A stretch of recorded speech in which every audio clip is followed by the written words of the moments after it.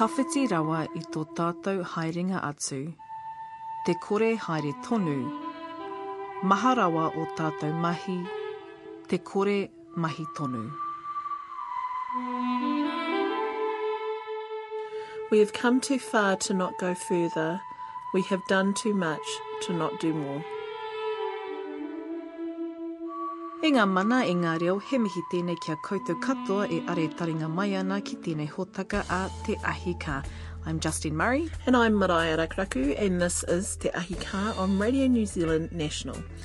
We're all over Aotearoa this week. I'm freshly back from a trip to Omaio, Torere. A few weeks back, Justine was at the Kai in the Bay Māori Wild Food Festival in Napier. As well as sampling kai, she met television chef Anne Thorpe. Well, you know, I made this apple sponge when I was in primary school. Most beautiful thing I'd ever tasted. Can you imagine apple sponge? And I thought I want to be the cook of the whanau, so I added that to all my chores, and I just kept cooking. And I got better and better, and I've cooked around the world, and I've done good from my cooking. That's coming up shortly. During the 1950s and 1960s, Māori deserted their rural communities en masse for jobs and opportunities in the big cities. Fast forward 40 years and the Kauta whanau of Omaio, Torere in the Bay of Plenty, has reversed that trend. Over here where I am, our children have gone out into the world, but they've come back because they've found that there's something here that we have here as a family that you can't get out there. So here we are working as a family, we're all getting on with one another, and we're creating something that we all were raised with and that we're going to treasure and maintain for generations to come. Already, businesses are gearing up for Rugby World Cup 2011, and the Ministry of Māori Development, Te Puni Kōkiri, is managing Māori design. I am pleased there is a commercial space for Māori to occupy, and I encourage the commercial and business sector to learn from this project here today, and to not shy away from engaging with our people in commercial terms. Māori development involves improving economic conditions for Māori. Sport has a huge potential to promote Māori development, and Māori have made a huge contribution to the development of sport. And we finish off this week's broadcast with a review of Stan Walker's album, From the Inside Out. He won last year's TV Talent Quest Australian Idol. Koe ranga kaupapa e heke mai nei. That's what's coming up in today's Te Ahi Kaa. You're listening to Te Ahi Kaa, Radio New Zealand National. Kai, in all its raw, cooked, organic and inorganic glory, was on the menu for Justine recently when she went to the very first Kai in the Bay Māori Wild Food Festival in Napier. Gee, it's a tough job, Neha, but someone has to do it. Ida, I arrived to 24-degree weather, which, if you live in Wellington, it's like entering the Sahara Desert. And you wandered through the various Kai stalls like a starving nomad, didn't you, Justine? Ida. She sampled oysters, fish, bread, fruit, and basically anything that wasn't nailed down. I was researching Maraea. So while you were researching, you bumped into television chef Anne Thorpe, whose cooking days were very much shaped by her childhood in whakatāne. We'll hear from her in a moment. Justine Murray, Radio New Zealand National, Te Ahi Kaa here at Kai in the Bay Food Festival, Hawke's Bay. Kia ora rā. Kia ora, my name's Henry Heke, and originally I noho i te kāinga o Taranaki. I was born in Taranaki, but my family are from Waikato, and where the Heke is from Te Taumata and Parawera. But I've married into the iwi here from Ngāti Nunu and whanau Apanui, my lovely wife, Monique Hakiwai. Kia ora, Henry Motera. Henry, tell us about what Kai in the Bay festival is. Actually, what's the official title? So it's called Kai in the Bay Māori and Wild Food Festival. What happened about 5 months ago, Kai Time on the Road was filming at the Kawhia Kai Food Festival in Waikato, and I've never been there. And all my life, whilst working on the Links Fast Ferry, I've always wanted to go to the Hokitika Wild Food Fest, but never got the opportunity to go there. So when I saw Pete Benty on there and cooking at the Kawhia Food Festival, I said, that's me. I'm going to do my own one here in Hawke's Bay. So I shared it with a few friends, Rob Whaitere, who's one of the co-founders with me, and we told some other people, and they urged us on and said, why not go and do it, because it would be a fantastic thing. So it's about health, it's about awareness, it's really about food, because the common denominator, even though the title says Māori and Wild Food Fest, it's really about food, and it's about getting people along and sharing new ideas. And when the vision was to be, or is to be an internationally recognised food calendar event in Hawke's Bay. Because this is is this the first one? This is the first one, and we're going to have many others. So yeah. So at the moment we're inside one of the marquee partitions here, and in front of me I have Anne Thorpe from Kai Ora, the program on Māori television, who is preparing a meal to a crowd of about 60 people. And then there's a petition at the back, and then over the other way there is more stalls inside the huge marquee. It's probably about a good 100 metres long. Well, you know what, one of the dishes I'm making today, I'm just laughing out face, I'm going to make a Pātiki gremolata here. So that's what we want to end up with for one of the dishes. So I'll start with that one, I think. So at the moment Anne Thorpe is making a dish. I'm going to put the old Pātiki into the pan. I'm Anne Thorpe, Ngāti Awa Ngāti Rangi, and reared in Whakatane till I was a teenager, and then went to Gisborne. Te Ranganui a Kiwa, and had a fabulous life there till I grew up to about 1920, and then now I'm in Auckland. Now you're in Auckland. Now I'm in Auckland, yes. So, and of course your show, which is called Kai Ora, Yes. also the name of your book, Yes. on Māori television. And the Food Channel. And the Food Channel. Yes. How did the series initially come about? Well, it was the advent of Māori television when they were calling for proposals. And I thought I'd put a proposal in. It's a reflection of my life, really, because my mates would come over, I would cook them a feed, and they would be there forever, years and years, and then they would sing. You know, they'd pick up the guitars and sing. So when I was doing this proposal, I said, "Okay, you guys, it's my turn. You can come over and sing on the show," and that's how it came about. It was accepted and by Māori television, and Kai Ora came into being. So, and with a lot of Māori chefs, they kind of have the training background, eventually working in big restaurants. Have you had that same experience? Well, my homes have been my restaurants, and I've done exclusive cooking, although I still cook for many people.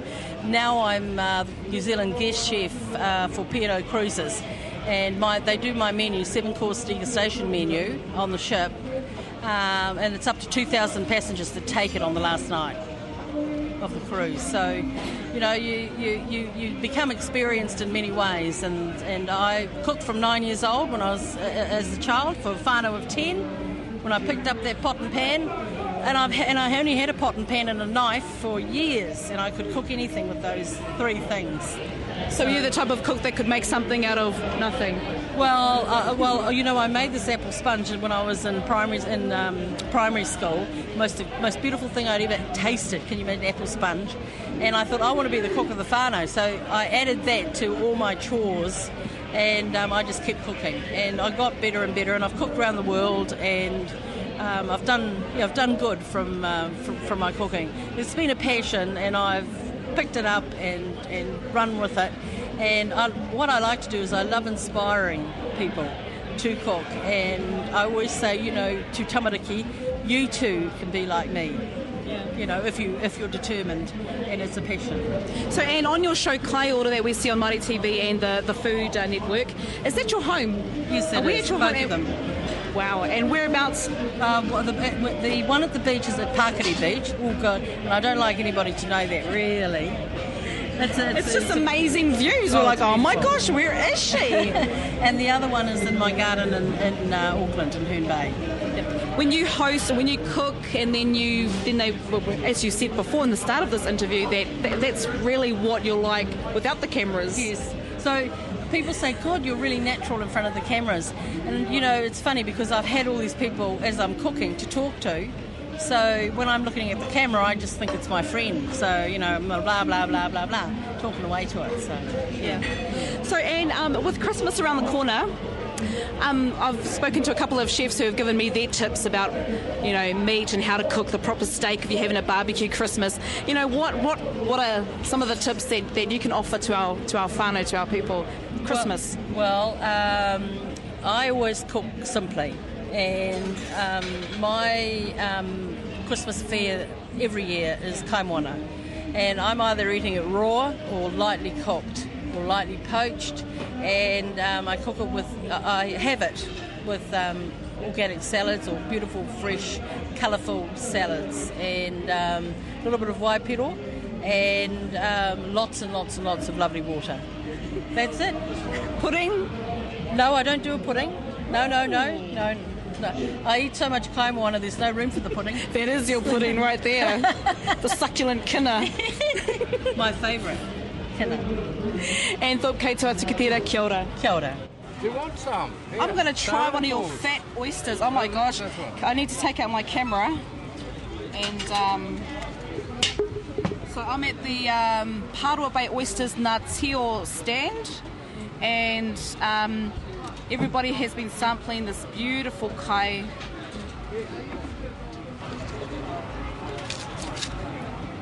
So it's down the hatch. Oh, yeah. Oh.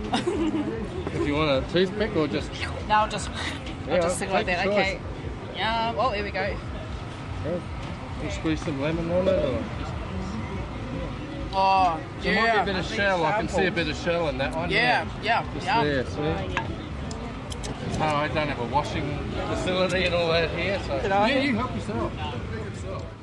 Kia ora, Anne Thorpe no Ngāti Awa, Ngai Te Rangi. We also heard from Kai in the Bay Māori Wild Food Festival organiser Henry Heke no Taranaki Whanui. Sounded like you were enjoying those oysters, Justine. And in between, you even managed to get some photos. Do head to our webpage, radionz.co.nz/Te Ahi Kaa. Click through to the photo gallery and you'll see some of them there, as well as photos from stories we've covered during the year. I'm Mariah Rakaraku. I'm Justine Murray and this is Te Ahi Kaa.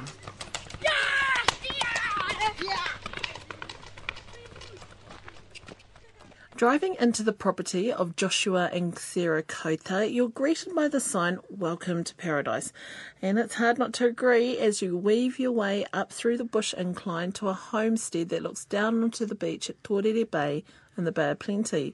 Imagine waking up to that view every day. And rather than get in a car and commute the 25 minutes or so to a portiki to a job, the Kauta whanau put on either their gloves and head to the back shed to their bookbinding business, or their gumboots as they go out to the pig dog kennels. Okay, so we're heading out to a whole lot of dog kennels. Yeah. Now what happens over here, Mariah, is that these dogs are sent to us from all over New Zealand. They're all pig dogs, and the reason why people send their dogs to us is because they haven't got the time themselves to train them. But they're all different breeds. They're all different breeds. People have different preferences for dogs. So what are you training them for? These dogs are going to be going out to learn how to hunt pigs, find them, keep them there in one place, preferably to bail them. Yeah. And what bailing is when you bail up a pig, so you corner it and you don't actually attack it or eat it or anything, you just bail it up. Yeah, we just, the dogs here, or sometimes we get pigs that we might want to kill off because there's so many at the back there. Yeah. Because the paddock adjacent, there's a whole lot of pigs running around. The pigs that we have that you can see here, these are our breeders. These are the ones that we're going to be releasing into the bush. Yeah. And our whole area that we train our dogs in consists of 10,000 hectares, which goes right to the back there. So we go up there and we go to different places with our dogs and we take them out and give them plenty of work at the back there. But this is where we house them, feed them, keep them, and teach them some good manners. Teach them how to respect or obey their names, and just general handling. Hey, is that Jack Russell, a pig dog? That's a Jack Russell. That's one of our main pig dogs. No. That's one of the best pig dogs we've got here. Mind you, they got hearts of lions, eh? They don't give in. No, they don't. But he's here to train some of the other dogs here. He's got more brains than some of those big ones, so it's pretty handy. But when they're on a pig too, the other thing is it's the big dogs that are likely to be hurt more than the little one. he gets in under the legs and the pig can't find, don't know where he is. Okay, so we're looking at, I mean, you've got 8 kennels here. Yeah, and just about 2 in each. Yeah, there's about 2 dogs per kennel. Yeah, there's 8 kennels here, there's another 4 down below there. So in all, we normally have between 25 and 30 dogs here at one time. Okay, so that's a lot of kai. That's a lot of kai. And we have a home kill in town that we're affiliated, Kai. that we make sure that there's plenty of kai on hand for them. Okay, so a dog arrives and owners want to train it up to be the most wickedest pig dog. Yeah, that's the What whole... would you do? Well, most So of the it's dogs... had no training at all. Yeah, most of those have had no training. But there are dogs that have had training but been out of circulation and haven't been working for some time. So they're seeing them here just to get them refreshed. So we run them out for them just for maybe 2 weeks and just to get them accustomed to what they were doing originally. And that sets them up again. But most of the dogs here, they are never seen a pig, and they're going to be introduced here before they go home. Not every dog that comes here cuts the grade. Some dogs, you can throw 1,000 pigs at it and it won't make any difference. But that's the way it is with dogs. Some dogs got it, some dogs don't. Is Rebecca waiting to give us a demonstration? Rebecca's just going to show you some of the dogs that she's been handling. In fact, Rebecca's responsible for most of the upkeep of the dogs here. We divide the work equally amongst ourselves. And Rebecca's the main one who looks after, feeds, and houses the dogs here. So by training the dogs to be pig hunters, are you also training them to be more sociable with people? That's what we're trying to achieve. Because, you know, pig hunting, especially more recently, or hunting of any kind, has had an extremely negative press. They have. And so what we're looking at here is what could end up being a dying industry. That's right. Now, the reason why pig dogs have been getting a bad reputation is because they're not in the right environment. Pig dogs are meant to be out working. And even when they're in the right environment, they have to be housed separately and kept an eye on. But they need that room for exercise because a pig dog that has no exercise can become a very dangerous animal. So, Rebecca, how often do you let the dogs out? Well, they're pretty much out all day, but depends if we're going pig hunting or having a kai. Yeah. So do you take all 16 with you? 16, no, heck no. Pretty much I take about 2 or 3 at a time. And if one is like shy, one is more confident, then we'll always keep the shy one or the confident one, the one that knows pigs. So it sounds like anything, you've got to get to know the personalities of who you're dealing with. That's right. And then just create or accommodate their personality. Yeah, it's a bit like people. Got all different personalities. Okay, so you must be whistling at them constantly. Whistling at them? No. We formed this bond, this friendship. Yeah. It's like a relationship. Oh, so you just sing out to them? Yep. Yeah. So is it hard for you when they have to go home? It is. Yeah. We miss them dearly. We treat them like our own. Yeah. And how long can a pig dog stay here with you? Up to 4 weeks. Okay. Pretty much up to 4 weeks. So it takes about 4 weeks? Yep. Up to 4 weeks instead of 2 years. Yeah. And it takes that long to train them up? Yep, 4 weeks. Jeez, that's good, eh? That's good it's that way, otherwise I miss them too much. And so will the owner. So what do you do when you get a kuri come to you and it's obvious that it's been mistreated? How do you deal with situations like that?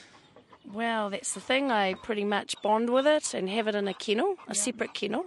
Well, not too separate, together with all the rest. Yeah. And just keep going. Like, talk to it in Māori, it's all right, But even though you know that you could be releasing it back to a home where it's going to get mistreated again. Yep.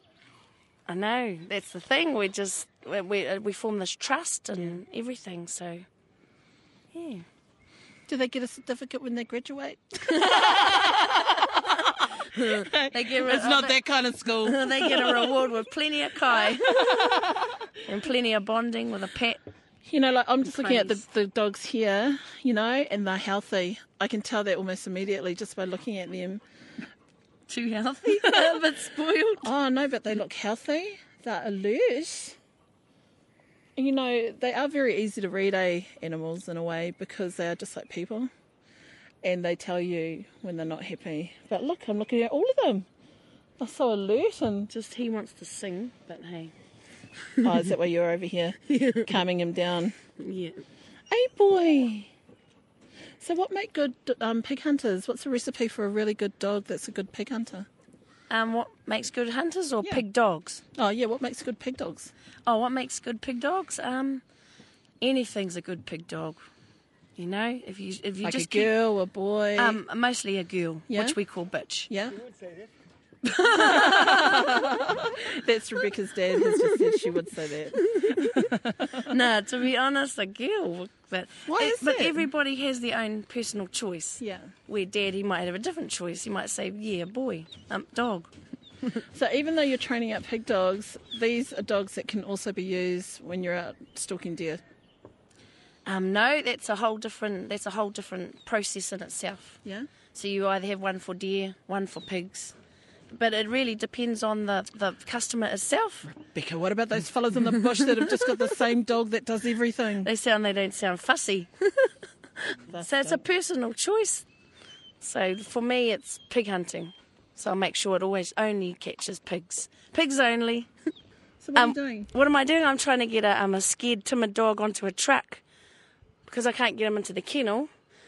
Yeah, I'm trying to get him up into this truck. What sort of bodies are those? Are those deer. Oh yeah. It's not even smelly. I can't smell it. No. It's fresh as. Fresh. So you're trying to get him onto the back of the truck? Yep, that's right. And then what are you going to do? Well, because he's so timid, he doesn't like people touching him. Oh yeah. So yeah, it's a challenge. And then, but what are you going to do with him once he's on there? Oh, once he's in there, I'm just going to get him settled down and leave him on there, and then gradually, hopefully, get him back in his kennel. Oh yeah. Yeah. Oh, so this is just all part of the training. It's all part of the training. Get him on the back of the truck, leave him there, get him used to it, and take him out. Yeah. Back to the kennel. But he's just really scared and timid, so yeah. Oh, what happened to you on the back of a truck? It's a lot of patience, eh? Yeah, it is. What breed is he? He looks like a Steffi. Yeah, a bit of Staffy both. cross. Yeah, Staffy, Lab, Cross, Cattle. Bit of everything, really. As long as he works on the pigs. And now he's licking your son. Right. Okay, Rob, so at the moment we're standing by the kennels. Woody Picker deals with like the maintenance and the care of the dogs. And then what's your role? I mainly take the dogs out into the bush and, yeah, just see... Like they've done their training here, and then I take them out into the bush and just see how they go on the wild pigs out there. And You must be bringing back bulls all the time. Oh, yeah, I'd like to, but sometimes, sometimes we do, and other times we don't. That's just hunting, really. So are you walking in, or because I don't see any horses? We've got a couple of horses down the bottom there, but I like, either by horseback or by walking. It's because it's a lot more quiet, and you get a good chance to have a listen around and a good chance to sort of look around at all the sign and just listen and see how the dogs are performing. So you must be a familiar sight in the bush for the locals, right? Yep. The locals, yeah. They. Are you local? I live in Napotiki. Oh, yeah. So you were brought up around here? No, I was actually brought up down in Hawke's Bay. Oh, yeah. But, I've lived here for a number of years. Have you ended up stumbling on plots and stuff like that? Yeah, a couple of times, but if I do that, I normally just Get out. Yeah. I don't muck around with that kind of stuff. No, 'cause there's all that booby trap stuff now, eh? Oh, yeah, and there are a lot of people do get a bit sort of... territorial. Yeah, so it pays to just... If you stay away from it, then you're not going to get into any sort of trouble with anybody or anything like that, so, yeah. Okay, so the ultimate question that you always ask, which is a way of judging how good a hunter someone is. You take your dogs in, do they all come out? Yep, 9 times out of 10 they all come out, but on occasion we might get a dog that's very keen or something and might take off, and I have had to See you later. come out, and then I normally, if that situation happens, I'll leave. So it's either something of my clothing or something there that the dog is familiar with. Get the scent so they can get home. And I'll leave it there, and then I'll come back that night or first thing in the morning. To go and get it? Yeah, to go and try and find it. But we have GPS and we have collars now as well, so I can keep a track on where the dogs are and how far out they're going and what they're sort of doing as well. So that's really handy, and it makes my job a lot easier, keeping an eye on the dogs. So, you've got to have a certain temperament for this kind of work, eh? You've got to, 1, enjoy being by yourself. 2, you have to be reasonably fit to get in and out all the time. And you've got to kind of you've got to kind of have, I know this may sound a little bizarre, but you've got to be kind of sensible. Definitely. When you're hunting, you have to be, very sensible. So you've got to always be aware of what's around you so you can get out, eh?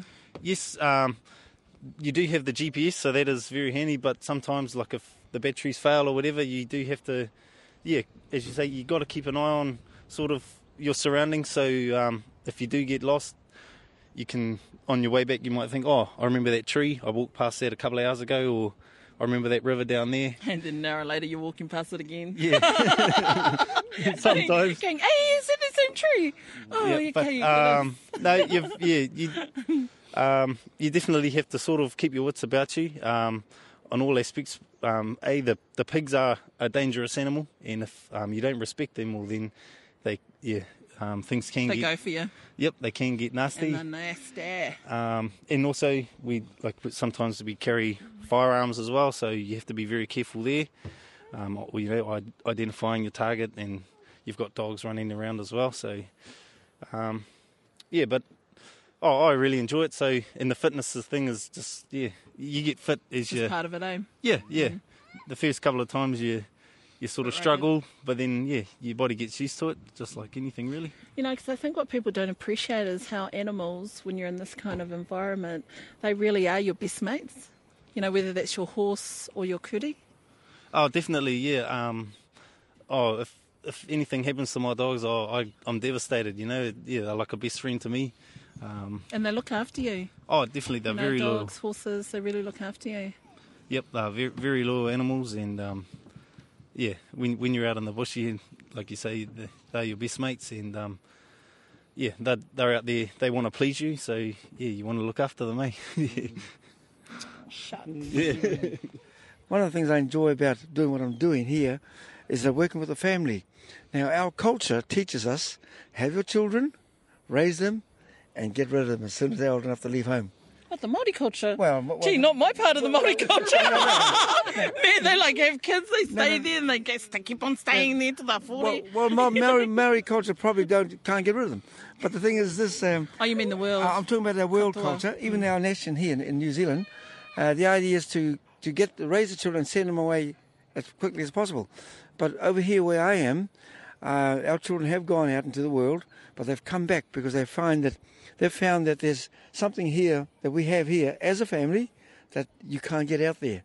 So here we are working as a family, we're all getting on with one another, and we're creating something that we all were raised with and that we're going to treasure and maintain for generations to come. So we're looking at our grandchildren too. They're going to be raised here, and hopefully our great-grandchild. One of the things that I've been telling people is that I have the privilege of hunting with my grandson, and then now I've been told that he's going to have a son. So I'm going to be around when I hunt with my great-grandson. Jeez. So that's my goal, and that to me is something that money can't buy, to be able to enjoy something with your whanau, especially your generations. You've created a bit of a dynasty here, Joshua. I have, because I was listening to Buck Shelford on TV the other day. He's waiting for his first mokopuna. He can't wait. And he made the point that when that time comes, it doesn't matter whether he achieves anything else. He wants to be with his mokos. And there is something about that. Because I've chased business for a long time when I was young, coming up. But as soon as the mokos arrived, we go into a new dimension. They come the focus of our lives. And I think that's because that's the Māori in us. We have that affinity with our whanau. I'm looking forward to my great-grandson and going hunting with him. Kia ora, Joshua Kauta, Rob Dench and Rebecca Kauta, a whanau which is very committed to the idea of creating work opportunities in rural Aotearoa. While I was at Torere, I took some photos, which you can see at our website, radionz.co.nz/Te Ahi Kaa, TEAHIKAA. After this broadcast, you can also listen to that audio again, and you can even download it as a podcast. How does a host country brand a worldwide sporting event with its own indigenous flavour? If you're South Africa and it's the FIFA World Cup, you do it with the vuvuzela, the trumpet-like instrument with that distinctive, high-pitched sound of swarming bees. If you're New Zealand, you hold a competition for Māori designers to present their vision for Rugby World Cup 2011. Tēnā tātou. Koutou kei te kuhu mai haramai ki roto. Kei tūru tunu kei konei. Te mea tuatahi kei te mihi au ki a koutou Ngāti Toa Rangatira. Ko koutou e manaaki nei a tātou I tēnei rā. Engari kei te mihi ki au ki a koutou mō tō manaaki I te ao whānui. Nā te mea ko tuku nei koutou tō taonga a kamate ki te ao. No reira tēnā koutou mo tēnā. Ladies and gentlemen, kia ora, and welcome to the next part of this special celebration. On behalf of Te Puni Kōkiri, I'd like to thank you for accepting the invitation to join in today's festivities. I'm Derek Fox, and I'll be guiding you through the rest of the program. The kaupapa for today is to celebrate the Māori Art Program, a collection of 11 authentic Māori designs representing Aotearoa New Zealand for the Rugby World Cup 2011. After a year in development, it's now time to celebrate this project, the organisations involved, the talented designers, the commercial and cultural benefits, and of course the designs themselves that make up the Māori Art Program. Before we unveil the designs, I'd like to call on two key speakers to share their thoughts on today's kaupapa. First of all, I'd like to welcome to the stage the Minister of Māori Affairs, the Honourable Dr. Peter Sharples. Tēnā koe, Peter. Kia ora no tātou. Kei te pai ki waho tū ki te kōrero. Haere ki roa whare kōrero pākea, mau pepa. Kei teka au. Tuatahi ka mihi anō ki a koutou o te runanga o te tō rangatira. Mō tākou tau pōhiri ki a mātu ki a tū tēnei wāhi ki runga, ki roto I te whare nei ki rungi tēnei marae. He mea nui ki a hau, te minita Māori, mō ngā take Māori. Nā tame I te rauwiki nā koutou I whakahonore tēnā kaupapa nui te whānau ora. Ko tīmata mai I konei I tēnei marae. Kua puta atu ki te motu. Nā reira kei te mihi atu ki a koutou. Nā reira tēnā tātou. So it's fitting that we're back at this marae, who launched a whānau ora, a program by Māori in government for everybody. And I think it's a program that we're looking forward to perhaps changing the way that services are delivered to people in New Zealand.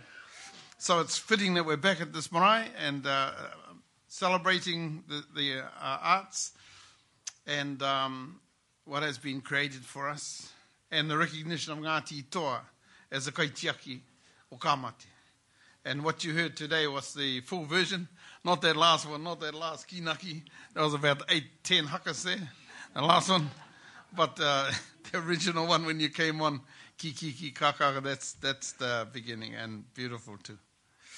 Because if there's one thing that makes us very clearly that we stand out in the world, it's the haka. You know, kei te mohi te katoa te ao ki te haka.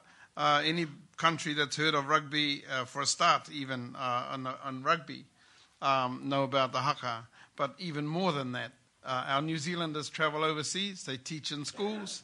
They go flatting in Britain. They form Maori clubs and do all the sort of things. They go to the Olympics, and what do? The haka. And invariably it's kaumate. So you see, it is a brand for Aotearoa, nei. And so I'd like to acknowledge Ngāti Toa mo tēnā taonga tuku iho. So we're really glad to be here today. I better read the notes. As most of you will know, there's less than a year to go now before the kick-off for the first match of the 2011 Rugby World Cup tournament. This will be the biggest sporting event ever hosted in our country, bigger even than when Taute played Hatopara. Yeah, that was a tragedy too. The Rugby World Cup 2011 is set to deliver some keen competition to keep us on the edge of our seats. But the Rugby World Cup is not just about rugby. It's also about economic and commercial benefits to our country and our people, and that's the kaupapa of today's celebrations. In early 2010, my ministry, Te Puni Kōkiri, set out to promote a set of relationships between the commercial arm of the Rugby World Cup and two Māori groups, Te Runanga o Tō Rangatira and Ngā Aho Incorporated. The result today is that we can celebrate the success of these relationships, whereby a whole range of Māori art designs have been developed by our talented young Māori designers, and they're here, really good that they're here, and positioned on official Rugby World Cup 2011 merchandise. This idea would not have come to fruition if it wasn't for the foresight of groups such as Licensing in Motion and their parent company, Velocity Brand Management, and the IMG and the International Rugby Board. So it's a good day today, and I commend their willingness to engage in such a project and to foresee the added value of combining Māori art with official merchandise. This project is the first of many examples of Māori groups engaging in commercial opportunities around Rugby World Cup 2011. I am pleased there is a commercial space for Māori to occupy, and I encourage the commercial and business sector to learn from this project here today and to not shy away from engaging with our people in commercial terms. Māori development involves improving economic conditions for Māori. Sport has a huge potential to promote Māori development, and Māori have made a huge contribution to the development of sport. Yeah, we started rugby in this country. Oh, okay, that's another topic. From this project, there will be financial benefits to the descendants of Tō Rangatira, benefits to young Māori designers, and also to Māori rugby. And for the average rugby punter who comes to our shores next year, they will be able to walk away with a piece of clothing or maybe a rugby ball, knowing that they have purchased an authentic indigenous piece of Aotearoa, New Zealand. So I look forward to the viewing of the official collection of Māori art, and I congratulate the young designers and they're here, whose skills and talent will be displayed to the world. Kia ora tātou katoa. Kia ora. Well, the project that we're here to honour today is now known as the Rugby World Cup 2011 Māori Art Program. It's developed in two stages. The first stage was all about producing a collection of art, of designs that were authentic, that represented Māori, with a connection to Rugby World Cup 2011. And that could be used on merchandise. To achieve this, Te Puni Kōkiri contracted two groups, Te Runanga o Tō Rangatira and Ngā Aho Incorporated. 6 designers were chosen, all of them young, all of them Māori, and all of them extremely talented. With the help of Rugby World Cup Limited, the designs were tweaked, refined, and turned into a collection that one day could be used on official merchandise. Well, folks, the excitement can't be contained much longer. Can I ask Minister Sharples and Kit to please stand up on either side of the curtain? And ladies and gentlemen, as the collection is unveiled, it will be blessed with a karakia.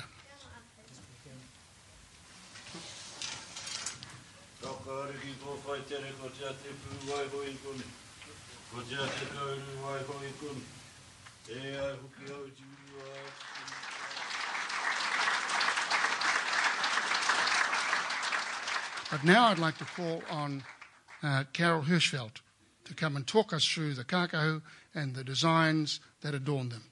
Kia ora, Carol. Kia ora, Derek. And kia ora, everyone. I am so delighted to be here today to celebrate with you all. Now, this is the part of the day where we acknowledge the extraordinary talent of our designers, whose creativity will soon be on display to the world. And we begin with our first designer of the day, and it is Shane Hansen. Shane is very proud to be showing off his design today and is joined by our lovely models. Aroha is commonly translated as love, and this is the inspiration behind Shane's 2 designs that are included in the collection. Kia ora, my name's Shane Hansen. And Shane, where were you, your iwi? Tainui. So my mum's from out sort of Waikato way, and Amarai's Papa Oratu, and I'm sort of, this for me has sort of been a journey in getting more understanding and learning more about my Māori heritage and culture, so it's been really exciting. Yeah. So Shane, you're one of the designers of some of the images we've seen that will be posted on some merchandise for next year's Rugby World Cup. What's your background? I spent probably the last 15 years in fashion design, so it's kind of something that just has been a natural flow on thing. The funny story is that in 2001 I was actually hired to be menswear designer for Canterbury, and so it's kind of funny full to be circle. it's kind of funny to come around in a full circle and be wearing a Canterbury garment with my design on it again. I made a decision about a year and a half ago to become a full-time artist. I'd sort of had enough of the corporate game of doing. I had a branding and marketing company, and I wanted to focus more on lifestyle and more on stuff that pleased me, my art. What do you mean by lifestyle? Lifestyle wear, or just your personal, what you wanted to do? Lifestyle with my whanau. I had a boy. He's 2.5 now, and at that point, that was what I wanted to focus on, being a dad, being at home and being able to spend half my week with him, and then work-life balance, I suppose they call it these days, and so... I just needed to adjust and have a less stressful life and a fulfilling life, really, and sort of do what I wanted to do. So back in 2001, when you were designing for Canterbury, how long did you for the last 15 years you've been... I've been in fashion design about 15 years, and it's been and sort of had my own label for 5 years, and then I worked for Town and Country Surf and menswear designer there. Then I went to Canterbury, and then I went and started my own business, branding and marketing, but that had a fashion twist to it as well, so I sort of had a connection with the fashion industry for a while. So Shane, tell us about your particular image. It's aroha with incorporated in the tiki design. Yeah. The basis of actually what started me on my artistic journey was learning some te reo, and so the first piece I ever did was about whanau and about relationships, and so what I like to do is I start with a word as text as the the skeleton of the design, and then everything, the imagery builds itself around that, and it sort of plays 2 parts where it educates you in what that word means, but visually it actually has the meaning of the word, and so I've done quite a few things themed around aroha, because aroha for me is all about love, and about love of what I do, and love of who I am and those around me, and support of my whanau and things like that. And so This design is actually around the love of the game. So we had this brainstorming session, and all these sort of elements came out of that, and emotions that come from the game. And I think what resonated with me is that the commitment and the love that happens outside of the game. So these people come together to play this quite hardcore game, but then there's these friendships that are built for life. There's this sort of that side of family that comes with that, and building lifelong friendships. Because you're a team on the field, when you're a missing link of the team. Yeah, and you show loyalty to that, and you show love to your mates, and I mean that.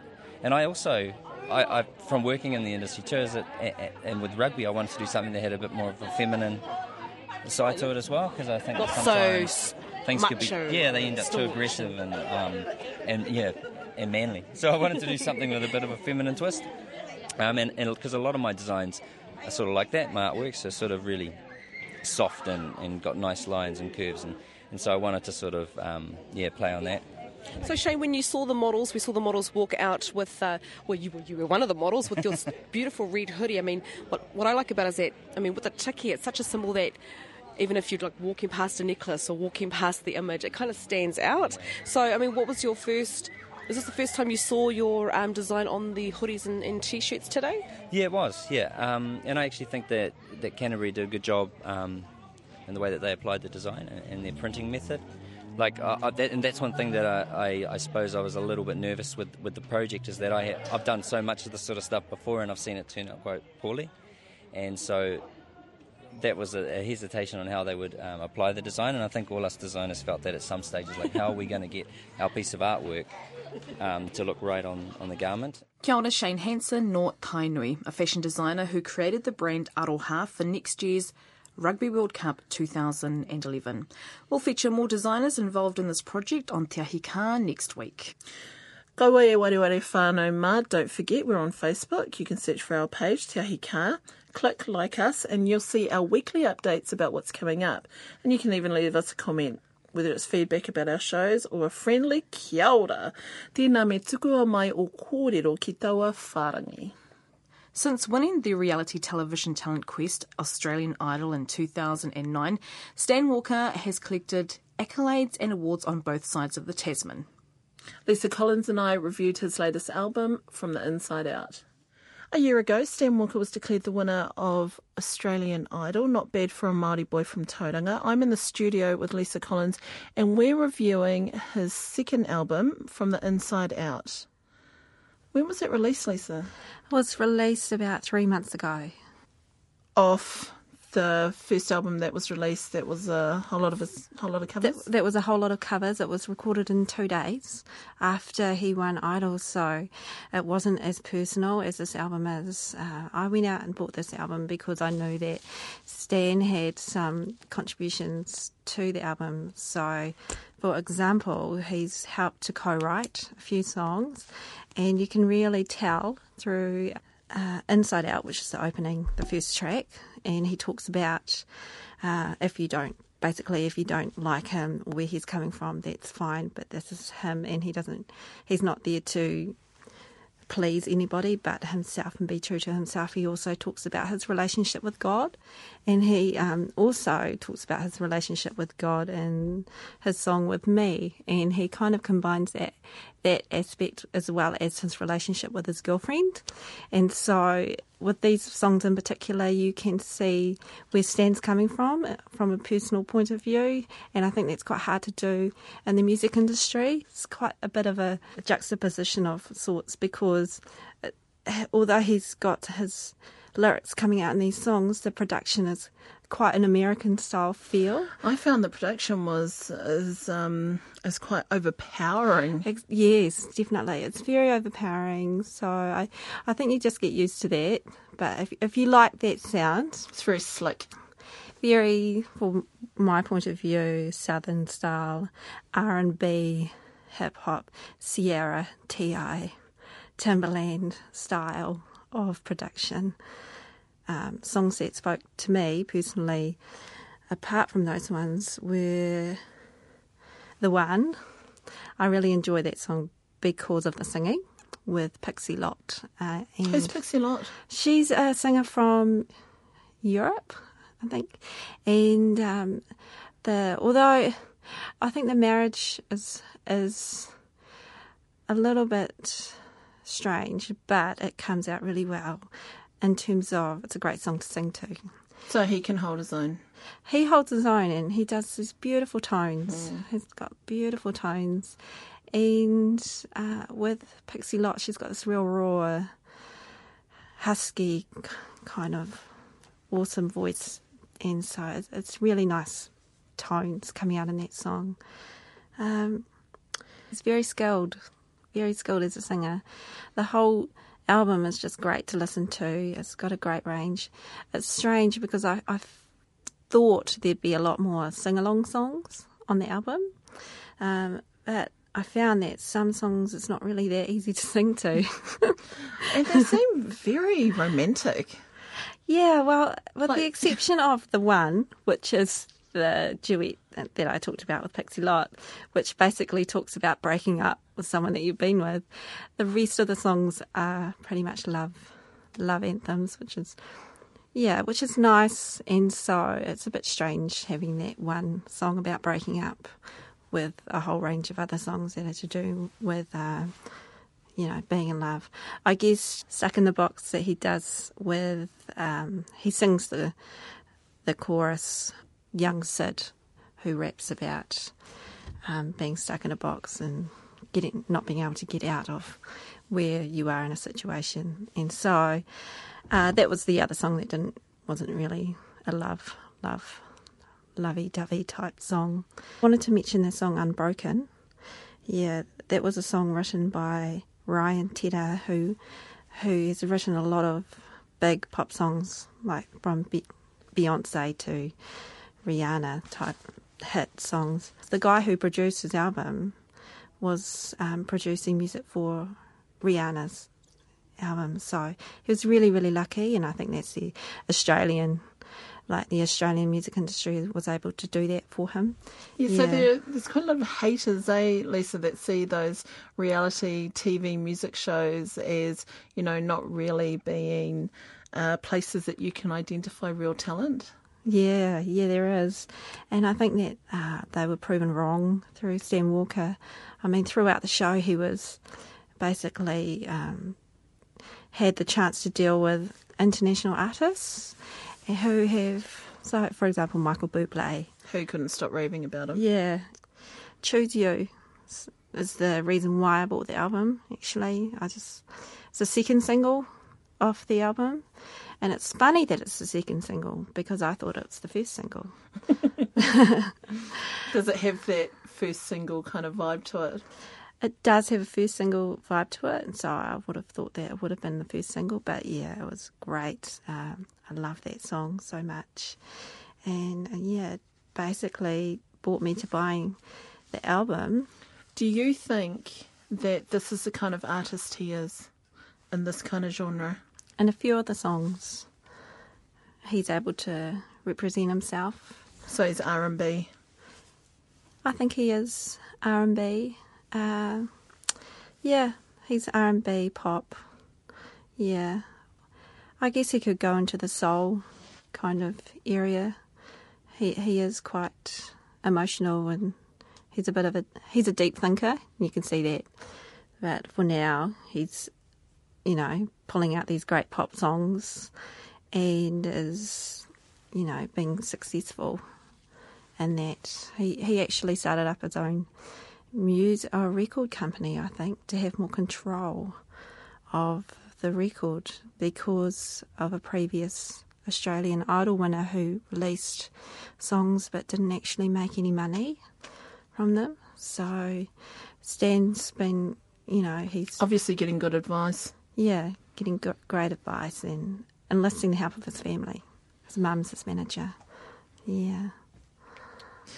You recommending it? I'm recommending it because it's just a great album to just pop on in the car and listen to on the way home or on the way, going to a friend's house. It's just really easy to listen to. Definitely I enjoyed it. I enjoyed it a lot. Kia ora, ko Lisa Collins, tōku ingoa no Ngāti Kahunga Nui, tēnā koutou katoa. Kia ora, Lisa Collins. Aneira, Nader Glavish with this week's whakatauki. My favourite whakatauki is Ngāti Hine, of course. Comes from Sir James Henare. Tawhiti rawa I tō tātou haere ngā atu, te kore haere tonu. Maha rawa o tātou mahi, te kore mahi tonu. We have come too far to not go further. We have done too much to not do more. Kia ora tātou. Ko Nader Glavish tōku ingoa, ko Kaipara te moana, ko Ngāti Whātua te iwi. Kua tai anō ki te mutunga a te Ahi Kaa. That's our show for this week. Before we leave, we close this broadcast with a version of the Lord's Prayer performed by Hukarere Girls College. We're dedicating it to the West Coast families of the miners in Greymouth. Ka nui te aroha ki ngā whanau whānui o Māwhera. Kia kaha, kia maia, kia manawa nui. He mihi tēnei ki ngā kai kōrero katoa I tēnei wiki. Anō nei te mihi mai oha ki tā mātou kairā wiki mihini, ngā mihi. Hoki mai hei tērā rā tapu. Mauri ora tātou katoa.